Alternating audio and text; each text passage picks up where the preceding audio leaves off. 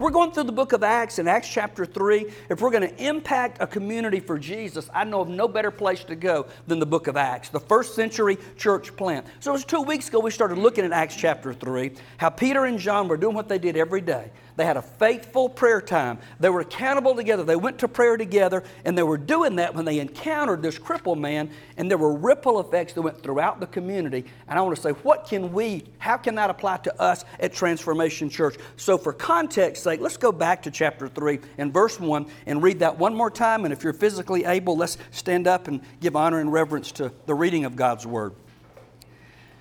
Peter and John went to the temple, this is verse 1, one afternoon to take part in the 3 o'clock prayer service. As they approached the temple, a man lame from birth was being carried in. He was lame from birth, and later on in the book of Acts, we see he was about 40 years old at the time.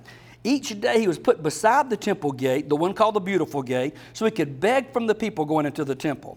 When he saw Peter and John about to enter, he asked them for some money. Peter and John looked at him intently, and Peter said, "Look at us."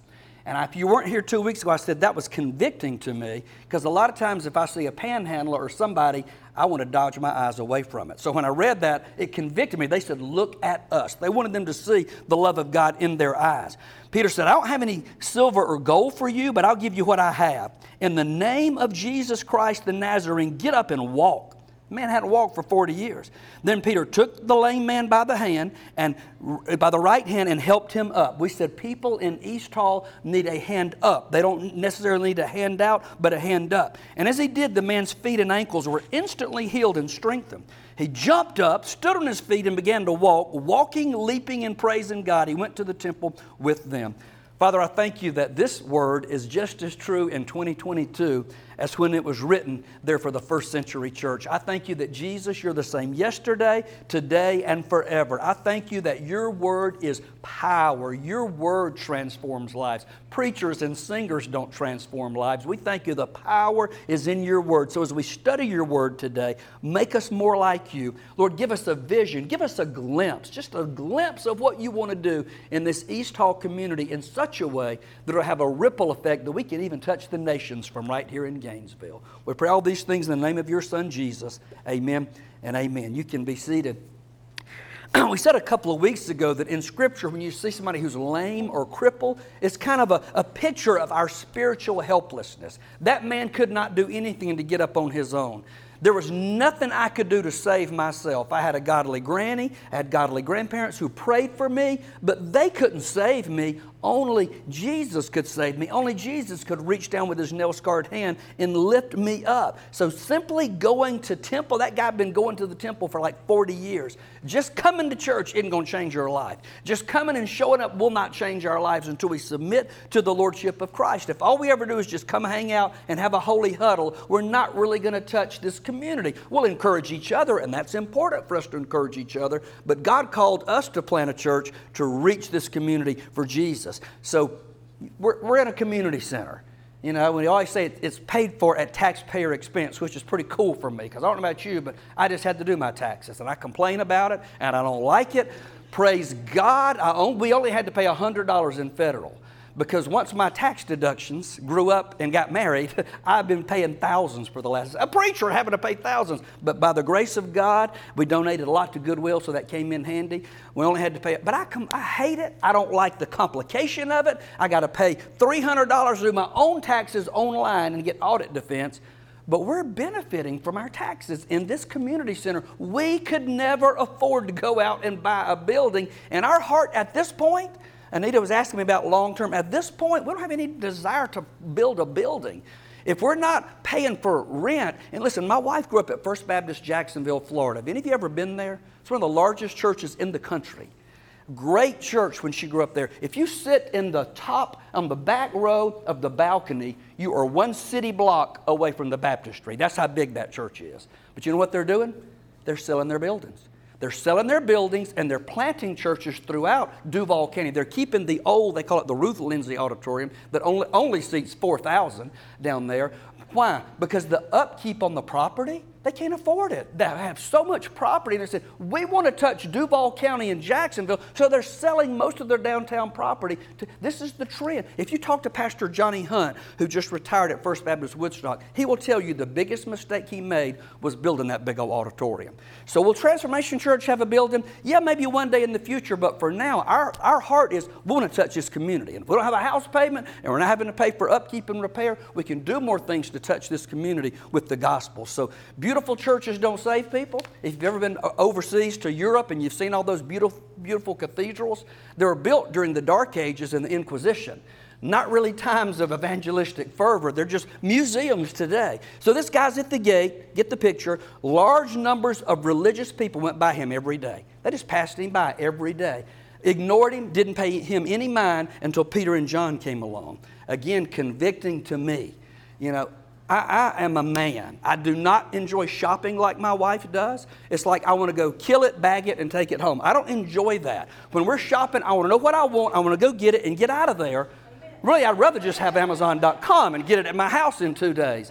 But the Lord convicted me, you know, because I'm on a mission. I don't want to talk to you. I just want to get what I need and get out of there. And I thought about the fact that all these people pass that guy every day. How many people do I pass when I'm on a mission? And I have no thought about their eternal soul. I have no thought. I'm just in my own world. I'm on a mission to get what I want and get home. I think about all the times in my busyness I've missed the opportunity to share Jesus with people. I've missed the opportunity I'm telling you, I can think of specific instances that the Holy Spirit convicted me about. It's like the Holy Spirit teed it up and put it on a tee, and all I had to do was swing it, and I whiffed. I just walked away. It's convicting. I'm not proud of that. I'm just trying to be real with you here. We've all had opportunities to share the Lord. God had just used Peter and John to heal a man lame from birth, and all these people came looking, and Peter said, aha! I got them. They're here to see what's going on. I'm going to tell them about Jesus because it's all about Jesus. He didn't get tongue-tied. He didn't put his hands in his pocket. He didn't fumble around. He boldly preached the Lord. And if we're going to touch East Hall, we've got to look for opportunities to connect with people in this community. And they're noticing. Might not hear a lot. I was talking to a guy out here. He said, I was out here playing ball a few weeks ago, and I saw y'all walking around all over the property. He said, it's not Sunday morning. Why are they here? So we're prayer walking. We're praying. We're asking God to do big things here. People are taking notice whether they say a whole lot or not. Our mission is to point people to Jesus. It was a miracle. God raised that man up, but the whole purpose was to point people to Jesus. That's what we've got to do. The most successful, largest growing churches in America, like First Baptist Jacksonville, like First Baptist Woodstock, are evangelistic churches. They don't exist for themselves. They exist to touch their community. Churches that are inwardly focused, and they just want to focus on discipleship and small group, and that's all they ever do. Those aren't growing churches. Now listen, we're supposed to do all of it. We're supposed to do evangelism, discipleship, worship, service. We're to do all of that. But I'm telling you, if our focus is not outward, we're not going to be successful. If we want to touch this community, our focus has got to be outward. Our resources, we want not in this building once we raise this money, but then our resources are going to go outward. What can we learn from this? Write this down, number one. We must show our community living examples of transformation. We call ourselves Transformation Church. We got to show our community living examples of transformation. Look at verse 9. All the people saw him walking and heard him praising God. When they realized that he was that lame beggar they'd seen so often at the Beautiful Gate, they were absolutely astounded. They all rushed out in amazement to Solomon's colonnade where the man was holding tightly to Peter and John. Peter saw his opportunity. I want to see the opportunities. I want you to see the opportunities when we're out at Kroger and Walmart and ball practice and all the things that go on. He saw the opportunity and he addressed the crowd. People of Israel, he said, what is so surprising about this? What's so surprising about this? He's teeing it up to point them to the Lord. As God transforms lives, the crowds come running. People want to see what's going on. When we start seeing people come to faith in Jesus here, when we have our first baptism service, whether it's in somebody's swimming pool or in Lake Lanier, I don't know where it will be, but when that starts happening and they go to work or they go to school and people see the transformation in them, they're going to want to come and find out what's going on. I know that firsthand because it's my testimony. Nobody knocked on my door. Nobody gave me a Bible. I had grandparents grandparents praying for me, but I got saved because I saw a difference in kids. And I wanted to know what was going on, so I found out they went to the same church, so I went to that church. When God is at work, people will come looking. It doesn't excuse us from the fact of inviting and sharing the gospel, but Jesus meets us where we are, and He takes us where we can't go on our own. We cannot do this on our own. We cannot raise this money. We cannot launch a brand new church on our own. They use the opportunity of that miracle to point people to Jesus. And you don't think people are going to talk about that? When a church plant raises $100,000 in a short amount of time, and then people are going to talk about that. They're already talking about it. The skeptics are anyway. I'll get to that at the end of the message today. But transformed lives are what's going to grow this church. Do we need signs? Yes, we do need signs. We've talked about that. We're just going to get some simple signs. We've got a sign here on the bulletin board. But we've not advertised a lot on purpose, because if you just walk in here today, this is not a whole lot impressive for people who want to come back, people who aren't Christians. If you're Christians, you got a heart for ministry, you will. So we've not spent a lot of money on that. So the best billboards we can have at Transformation Church are you. The best billboards we can have are you and me. For us to be living examples of those transformed lives. The people in Acts 3 saw that example of transformation power. Number 2, we got to deflect the attention and glory to Jesus. It's not about us. It's not about Transformation Church. It's all about the Lord. People have said, Mike, I admire you. I admire you from walking away from your salary and your church to come and do. Don't be admiring me, because I wouldn't have done this. In fact, I didn't want to do this. I told the Lord I ain't doing that. So don't brag on me. This is all about what the Lord is doing. And that's what they did. Look at verse number 12. Peter saw his opportunity, addressed the crowd. People of Israel, he said, what is so surprising about this? And why stare at us as though we made this man walk by our own power or godliness?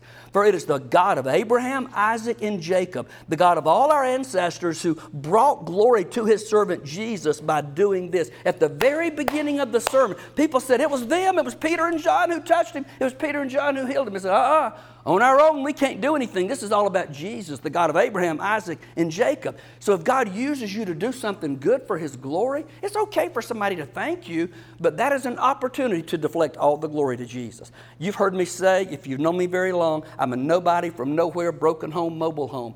You take Jesus out of me, I ain't worth killing. You take Jesus out of me, I don't give two hoots about anybody. But Christ in me compels me to want to love people and for them to be transformed the same way that I have. So I tell people, anything good in me is Jesus. Blame me for the bad. All the mess ups, you can blame me for that. But anything good, it ain't Mike, it is all the Lord. That's what Peter and John did. They put the glory back on Him. We're not proclaiming the gospel rightly if it's not all about Jesus. If the focus is on Transformation Church, if the focus is on us, we are missing it. We want God to grow Transformation Church, but why? Because it's all about Jesus. It's introducing people to the Lord Jesus Christ. Everything about our witnessing, everything about our sharing the gospel hinges on pointing people to Jesus. 1 Corinthians 4:7 says this, what do you have that God hadn't given you? We're just saying it's your breath in our lungs. I can't even praise the Lord if He don't put the breath in my lungs. What do you have that God hadn't given you? And if everything you have is from God, why boast as though it were not a gift? So it's all right for somebody to thank you. It's all right for somebody to give you appreciation. But let's be quick to do like they did and deflect that glory back to Jesus. Number 3, write this down. We must verbally tell our community the gospel that transforms. We got to show them that transformation. Then we got to open our mouth and tell them. We must verbally share the gospel. Look at the end of verse 13. He says, this is the same Jesus whom you handed over and rejected. He's getting kind of personal here. He's not preaching to their felt needs right here. He's pointing the finger at them. This is the same Jesus whom you handed over and rejected before Pilate. Despite Pilate's decision to release Him, you rejected this holy, righteous one and instead demanded the release of a murderer. They said, give us Barabbas. He was a known murderer and terrorist. You killed the author of life, but God raised Him up from the dead, and we are witnesses of this fact. The gospel, the death, the burial, and the resurrection of Jesus. It's not just my testimony that's going to save anybody. It's not just your testimony that's going to save anybody unless we point them to the one who did that in us. It's the gospel is the death, burial, and resurrection of Jesus for our sins. That transformed life can get somebody's attention. They may admire us. They may even show up at our church. But until we say, hey, it's all about the death, burial, and resurrection of Jesus, no life is going to be transformed. That's what His sermon was all about, Jesus, and so should our witnessing be. We are in the mode of talking about Transformation Church, but even that needs to point people to Jesus. And how do we do that? I'm going to give you some subpoints here. Letter A, we must tell people who Jesus is.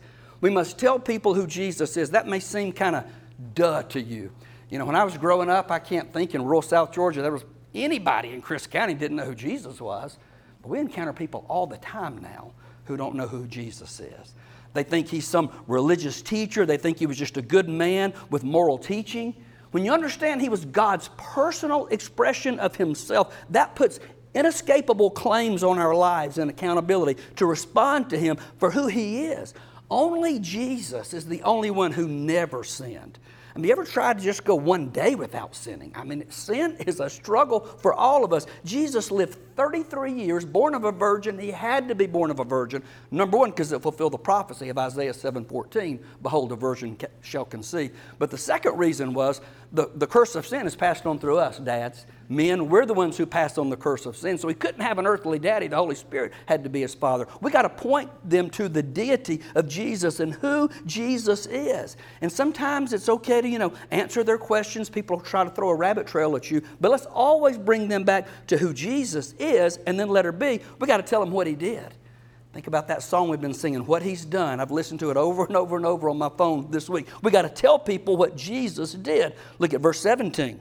Peter, when he's preaching, said, friends, I realize what you and your leaders did to Jesus was done in ignorance. He said, y'all didn't know any better. You didn't even know you were killing the Son of God. But God was fulfilling what all the prophets had foretold about the Messiah, that he must suffer these things. He said all the Old Testament, the Passover, all the festivals of the Old Testament were all pointing to the Messiah who was to come, and that's Jesus. He's the one who died on the cross, was buried, and he rose again. When they killed Jesus, at the same time they killed him, but yet he willingly laid down his life for our sins. And he could have called 10,000 angels to come get him, but he willingly let himself be crucified. And Peter says, y'all going to be responsible for that sin of putting Jesus to death. But because he went to the cross and because he rose again, even you people who put him to death, even y'all can be saved. He's telling them what Jesus did. I love singing about the blood. I love singing about the cross because it's a reminder I can't do anything on my own. I deserve to be in hell right now today for being the sinner that I am. But because of the cross, without the shedding of blood, there's no forgiveness of sins. Because of what he did, I can have right standing with God the Father, and I can point people to him. So when we sing about the cross, when we sing about the blood, that should humble us. It's an admission that we're messed up folks. If it wasn't for the blood of Jesus, we'd be on our way to hell or already there. If that's not the case, Jesus died for no reason. We were lost sinners, alienated from a holy God, and Jesus died on the cross, bridging the gap, that great divide, bridging the gap between sinful man and holy God. If his body was still in that tomb, if, as the Jews say, somebody came and stole his body, and if that was true, 2,000 people wouldn't be saved on this day when he's preaching this message. The fact that he's risen again, Peter could boldly declare that, give the gospel, and 2,000 people there in that one day believe in the resurrection, that he bodily was resurrected by his own power. That's what Jesus did. We got to talk about who he is. We got to talk about what he did. And here's what's missing in many churches in America today. Letter C, we must confront people with the sin problem. We must confront people with the sin problem. He said, y'all killed him. In verse 19, now repent of your sins and turn to God so that your sins may be wiped away. Romans 3:23 says, for all have sinned and fallen short of the glory of God. That's everybody. Mother Teresa, the Pope, you name it, all have sinned and fall short of the glory of God. There's none righteous, no, not one. And if all we do is talk about your best life now and how God wants to bless you, and we don't address the problem with sin, that is not the whole gospel. You can give somebody, 8 happy hops to a successful life or whatever you want to call it, but if it doesn't confront that sin problem and getting me to turn from my sin, that word repent, it literally means I'm headed in this direction and I do a 180 and I turn and I head in the other direction. Is it unkind to confront somebody in their sin? It depends on how you do that. If we're a jerk about it, I got to put myself, hey, we're all sinners. I've lied. I've coveted. I've had bad thoughts. Hey, we're all in that boat, and that's what separates us from God. So the most kind thing I can do is to talk to people about their sin, because if we don't confront them in their sin, there is no salvation. So modern preachers today, many of them, we say, well, where are the heroes? Where are the Adrian Rogers of today? Where are the Charles Stanleys? I think Dr. Stanley's like 90 years old. Is he in his 90s already? Where are the guys like that? You don't hear a lot about these young preachers today because they ain't preaching the full gospel. They want to preach your best life now and how to have success. And listen, the gospel does bring about success. But I got to be confronted with my sin, and I've got to turn from my sin. If all I ever do is tell people God loves you, God wants to have a relationship with you, all of that is true. But the only way to experience that love is to be confronted with my sin so I can repent and turn from my sin. Jesus didn't bleed on a cross to make me a better guy. Jesus didn't bleed on a cross so I could be successful in my business ventures. Without a Savior, we face a physical death and we face a spiritual death, eternal separation from God. So then, as if that's not enough, if he's not being politically incorrect enough, then Peter sticks the knife in the gut all the way to the blade, and he kind of twists it and said, not only did y'all crucify him, but you asked for a murderer instead. You asked for Barabbas instead. While the Jews in Jesus' day are literally the ones who put him on that cross, Charles Spurgeon says, every sin in the essence of it is a killing of God. Every time I choose to sin, I'm rejecting the sacrifice of the Lord. Every time I choose to sin, I'm forgetting what He did for me. If we're living for sin rather than for Jesus, it's the same thing as I'm choosing a murderer because my sin's going to separate me from God if I don't repent and turn to Him. So Peter confronted them in their sin so that he could offer the hope of the gospel, so that he could tell them how they could be saved. And listen, ignorance is no excuse. If somebody's never heard the gospel, will they die and go to hell?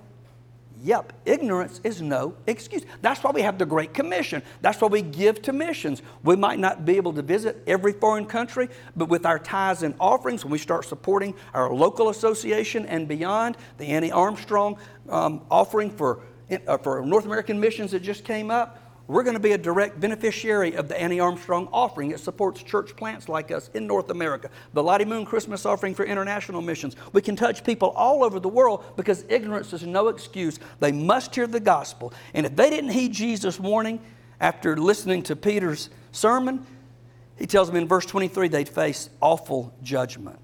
We have not presented the totality of the gospel without confronting the sin issue. In letter D, then we got to offer God's grace to those who turn from sin into Jesus. Yeah, the bad news is sin. Oh, but the good news is so much better. Look at verse 20.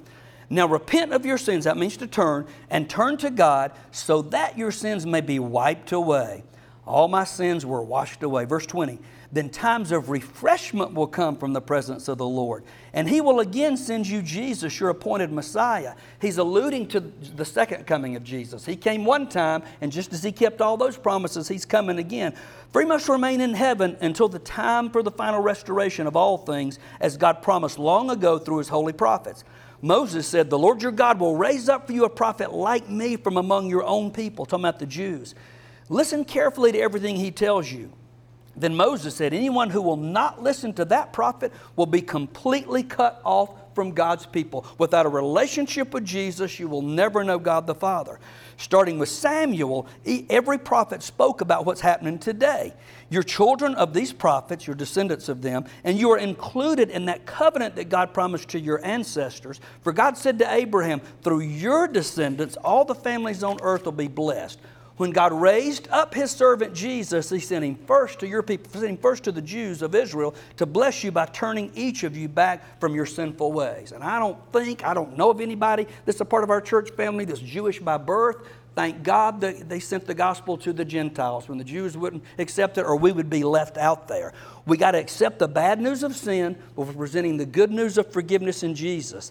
And you know, after Peter said all that, hey, y'all killed him, stuck the knife in, twisted it, y'all asked for a murderer. You think, man, he's building it up and saying, y'all going to die and burn in hell for what you did. No, he pointed out the sin so that he could offer that grace. It's times of, I love that phrase, times of refreshment will come. Y'all just got back from the beach.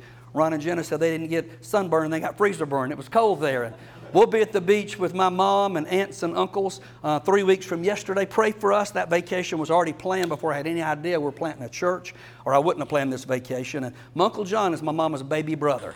3 older sisters. He's babied. The one who could do no. Everybody loves Uncle John. He's a 2-time cancer survivor. And my aunt messaged me last week, Mike, pray for John. I'm just watching him go downhill before my very eyes. He was told last week he probably has leukemia. So this family vacation with my aunt, Julie and I have not been with them on vacation in 10 years. It's very timely for us to have this time with my Uncle John. But times of refreshment. I love worshiping here with y'all and hearing William and Matt and singing along. My best times of worship are really at the beach. I'm not making this up. I just watch the expanse of all and go, my God spoke that into existence. Times of refreshing. I love the Old Testament book of Hosea. Hosea chapter 6 and verse 3 says, oh, that we might know the Lord. Let us press on to know Him. He will respond to us as surely as the arrival of dawn or the coming of rains in early spring. God's saying, if you repent, if you turn back to me, it's going to be more refreshing than the rains in the springtime. The Apostle Paul, who said he was the chief of all sinners, found mercy in Jesus. Even as they pointed out the sin of these people, there's still mercy. No matter what you've done, no matter how far you've run from the Lord, and people think, I've sinned too much for God to forgive me. Look at the cross. The cross screams that whoever calls on the name of the Lord will be saved. So repentance is that change of mind and attitude that yields transformation. You can throw out a cool word like transformation. We're ordering T-shirts to sell at Lula Railroad Days, kind of as a fundraiser for our church and to get the name out there. Jenny's designed some cool shirts. If you were here for our Thursday meeting, you saw some of those. Transformation is cool. The butterfly is a good example of that, changing from a caterpillar to all that's cool, but people want to see what that means. They want to see that in us. They want to see us sharing that with people. Only repentance yields transformation. And just a little warning here, I wanted to go on into chapter 4. Number 4, we should be aware that it's the religious people who will most oppose us. It's the religious people who will most oppose us. No different than here, Acts chapter 4 and verse 1. They heal the lame man, Peter preaches, all these people get saved. While Peter and John were speaking to the people, they were confronted by the priest, the religious people, the captain of the temple guard, and some of the Sadducees. The Sadducees didn't believe in the resurrection. That's why they were sad, you see, because they didn't believe in the hope of the resurrection. And they just preached on that. These leaders were disturbed that Peter and John were teaching the people that through Jesus there is a resurrection of the dead. They arrested them, and since it was already evening, put them in jail until morning. To me, for what we're doing, that was significant. It's a reminder that our biggest critics in Hall County were probably going to be church people who don't understand what we're doing, who don't understand why we're doing it, and there's nothing new under the sun. All the way back to it was the religious people, the people who claim, listen, if you're saved, I want to rejoice with any church that plants in Hall County. I want to be a part of that, like Purpose Church is invested. I want us to be able to invest in other church plants. I'm praying that within our first 3, 4, 5 years, we get to plant another church right here in our own county. If the population is going to triple, we've got to do that. Not everybody's going to come here, but we could be a part of planting another church that may appeal to somebody else in this county. We've got to do that, but the religious people, when you start to threaten their religious establishments and their long-standing traditions, it's the religious people that will come after us. That's what the text says. But number 5, here's the best part. When we keep the focus on Jesus, it's all about Jesus, the results will be amazing. Transformation Church, if we keep the focus on Jesus more than our church, more than raising money, if it's all about Jesus, the results will be amazing. Look at verse 4. But many of the people who heard, you got the religious people criticizing, but many of the people who heard their message believed it, so the number of men, it specifically says men, so that means there were some women and children. Because statistics show if you reach the daddy, you're probably going to reach the whole family. If you reach that man, he's going to lead his family. Told about 5,000. The first church plant, the first century church, that's why we're studying Acts, about 5,000 men. So probably most of those men were married. Probably most of those men had children. Who knows, 20,000 at this point already had come to know the Lord. We focus on Jesus, the results will blow our door. I hope come September the 11th, I hope come May the 15th, God blows my mind with what He's already done in helping us exceed that 100,000. I hope by August, when all of it's due, I hope God blows it and says, Mike, you didn't have enough faith. Mike, I own the cattle on 1,000 hills. I sent letters to 300 people, not random, that I know, that I have a relationship with. And there are others. And Matt and Jenny are going to be doing the same thing, and I've asked you to do the same thing. Anita this week texted, 21 personal friends and made an appeal for them to invest in what God's doing here. She wasn't saying just come to our church. If you live in Ludowici, Georgia, or Tallapoosa, Georgia, you can invest in what God's doing even right here. So here's the concluding thought. Whenever we get an opportunity to talk to somebody about spiritual matters, will we point them to Jesus and what He's done?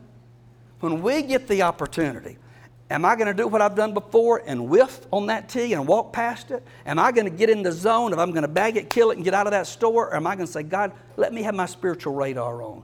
Send me to somebody that needs you. Send me to somebody to encourage. This lady claims to be a Christian. I don't know her heart, but I'm building a relationship with a lady at Walmart. When I work the Walmart here in South Hall, she knows I'm there most weeks, Monday, Wednesday, Friday. She comes and talks to me every week. We wind up talking about the Lord.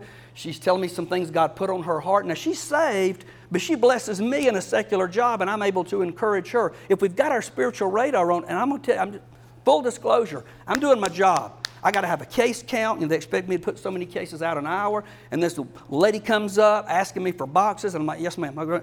I'm just doing my job. Leave me alone. And then she starts talking.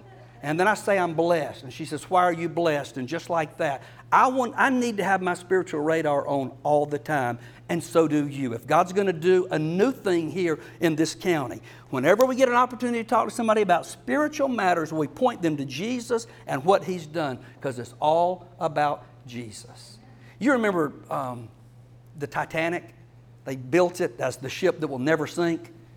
And of course, we know that it sank. Something I didn't know, Jim Purdue, a former pastor, shared with me. Did you know that about half of the lifeboats from the Titanic were only half full? All those people perished because the people were selfish and they wouldn't reach out and fill the lifeboats.